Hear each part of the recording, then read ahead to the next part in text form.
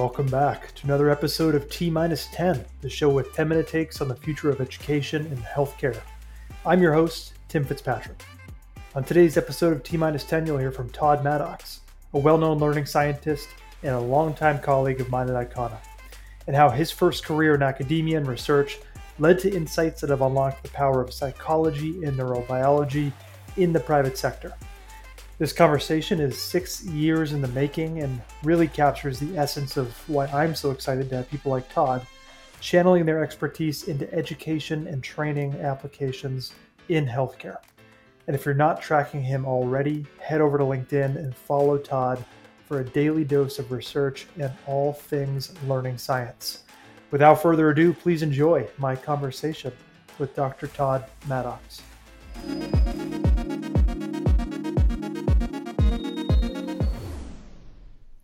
Todd, I am thrilled to have you on this show. It's been a very long time coming. Welcome to the show. Thank you for coming on. Hey, I'm really glad to be here. And yeah, it has been a bit of a long time coming. So great to be here. Great to chat, Jim. So this, this view of you is something that I've gotten used to over the last 5+ years. But I think for a lot of people listening and anyone who's paid attention to the IKONA story in particular, or to you and your career path in the last 5-6 years, will likely recognize our names together, your name, and writing quite a bit about learning science. So if nothing else, I'm just really excited people will finally have a chance to know face and a name and kind of hear directly from you what it is you work on and why it is you play such an important role in helping companies like IKONA do what we're trying to do. So I want to start by giving you a chance to share your background and kind of your path to working with startups nowadays in the healthcare space. And then if you could, how it is you think about in the context of learning science and the frameworks you've helped develop, what that kind of looks like. But let's start with your background and kind of how you came to be here today. Yeah, sure. Yes, I'm kind of on career number 2 is the way I look at this. I spent 25 years as an academic, so I got a Ph.D. in psychology in the early 1990s, and I was all in on the academic route, so and the research route, I would say. So I was at Research One Universities, spent almost 20 years at the University of Texas at Austin, where I was in the psychology department, obviously.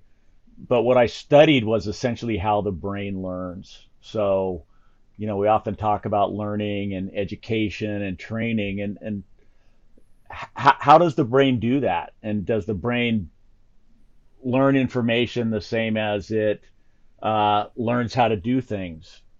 And the answer is very, very different. Completely different neural systems, completely different neurotransmitters, completely different operating characteristics. And so, just like really interesting, fascinating stuff. Did a ton of basic science research. I was kind of a workaholic, so kind of been that way for a long time. So I was quite successful, got grants, wrote lots of papers, trained lots of students, gave lots of presentations, all that kind of stuff. And it's awesome. The thing about academics is, there's 50 to 100 people who know what you do, and they either like what you do or don't like what you do, but you don't, unless you're an applied scientist, which I was only sort of dabbling in toward the end, you don't get to see sort of the fruits of that labor. And that's what the last, it's almost 7 years now since I left academics. That's what this ride has been about. And it's quite a ride. Hold on, lots of seatbelts, but really amazing. And that is translating all this amazing science that we've done in the laboratories and trying to apply it in the private sector. And that's what's been really fun. Yeah, I think I appreciate you sharing, Todd. I think one of the, I've had the benefit of kind of slowly meeting by meeting and session by session, kind of learning from you directly. And I'd love to have you kind of articulate how you did make that shift. And I'm sure it wasn't easy. It wasn't obvious right away. And you yourself have said many times, even your work, which is decades of research, is on the shoulders of research that's been around for a century and a half.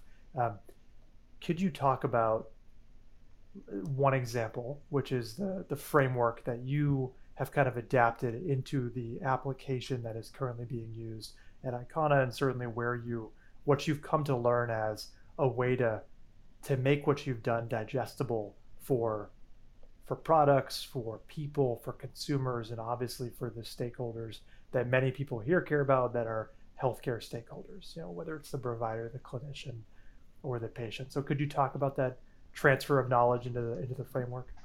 Yeah, yeah. First thing is I was really completely and totally naive um, about sort of what was being done in the private sector. I knew that I wanted to be in healthcare for a number of sort of personal reasons. Um, yeah, it's happening again. Um, I knew I wanted to be in healthcare, and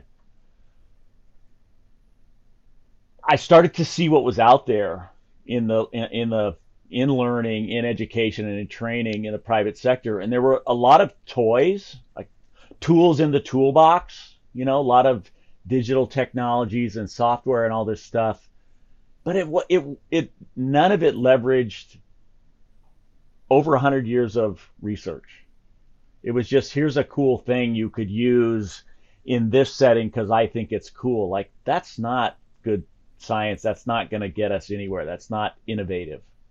And it's not going to help us solve problems. Um, and so, I looked at this stuff pretty carefully. And I was kind of bummed about that, to be honest, initially. But I was really excited about the digital technologies. So cool learning management systems, things like virtual reality, things like augmented reality that were being used in clever ways. But I kind of had this aha moment at one point because I realized in looking at these technologies that these different technologies engage different parts of the brain. So, for example, when you put a virtual reality headset on and you're dropped into some new environment, man, your brain is like massively active and it's poised for behavior change. Well, behavior change is a huge lift in healthcare. On the other hand, a mobile device can present information to you, but you need to know how the brain brings information in order to deliver that content effectively. And there was nobody really delivering content in a systematic scientific way. So in thinking that through and in talking with people in the private sector and, just full disclosure, all the conversations that you and I have had over the last 6 years really helped me sort of hone in on a pretty simple framework, a simple 3-step framework that will help us determine what digital technology to use in what learning setting. So, for example, step 1 is what is it that you want a patient to learn? Or what is it that you want a provider to learn? Is it facts and figures, structure and function of the kidney? What is diabetes? Knowledge.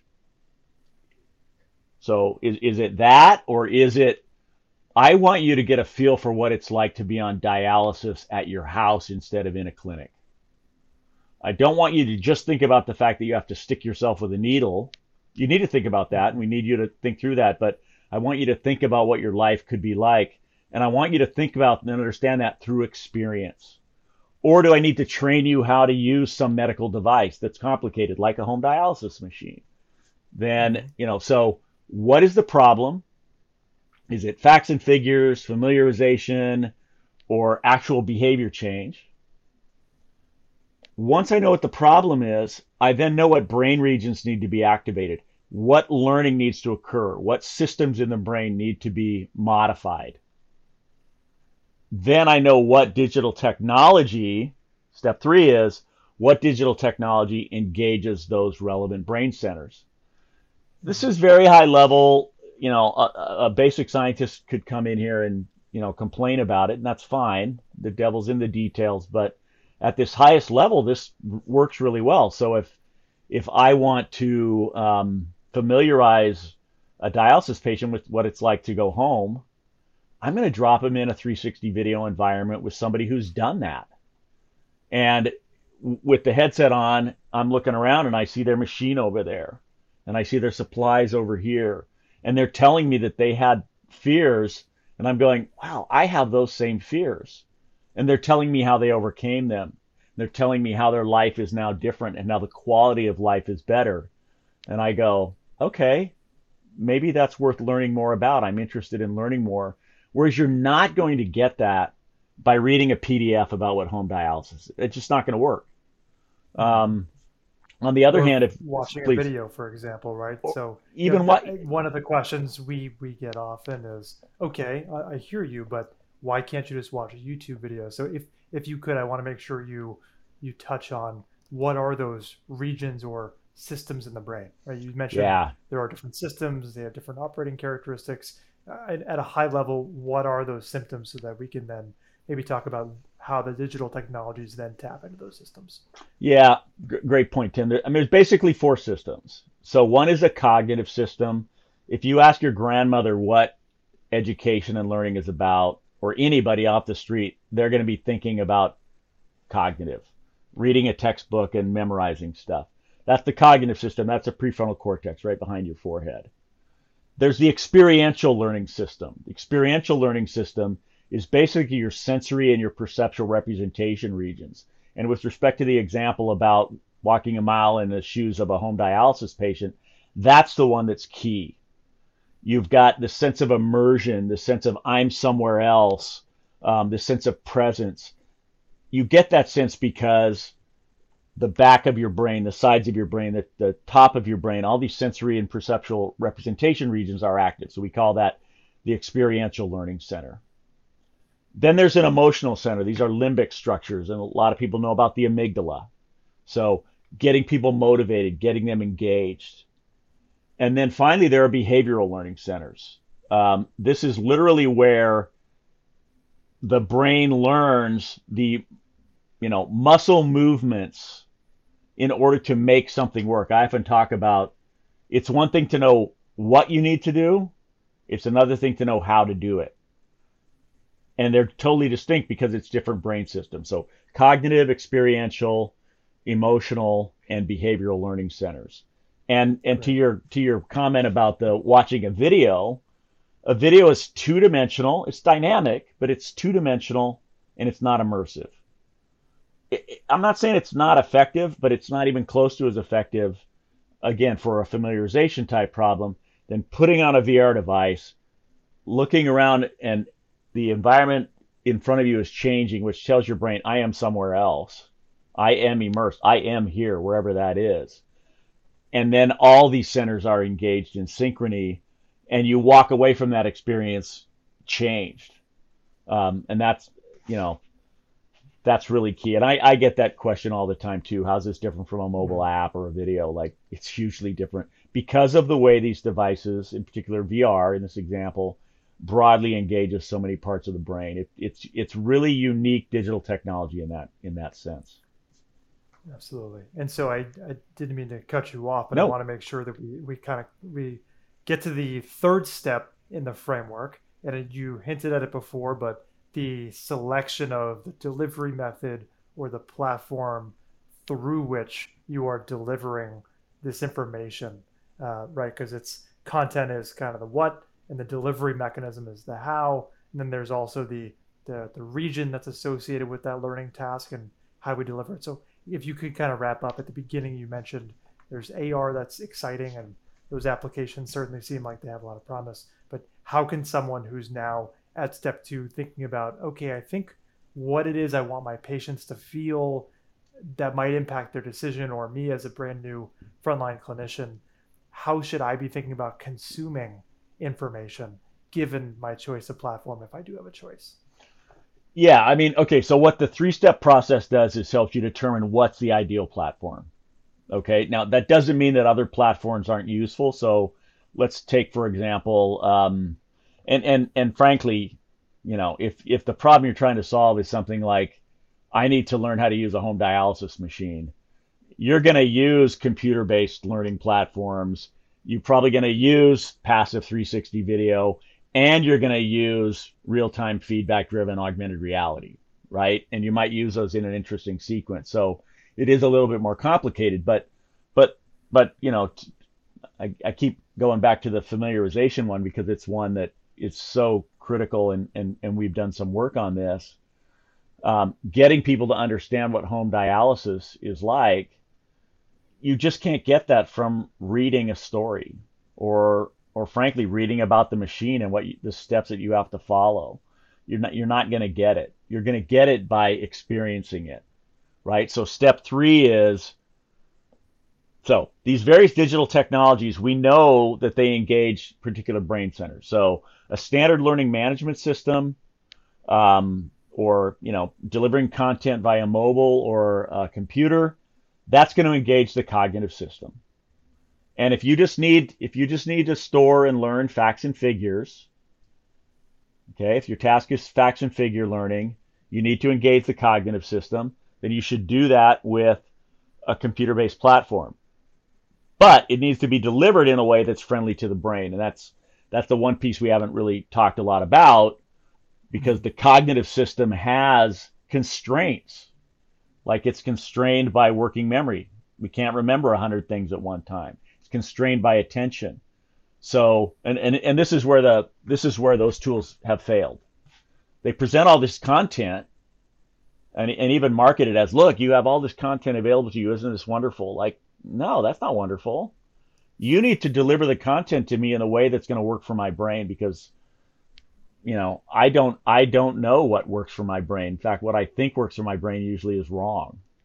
So you need to deliver that content in a particular way, and we use something called spaced micro learning. So putting things in little chunks of information, learning spaced over time, where you test people to make sure they're learning and retaining critically, and then retrain on things that people forget.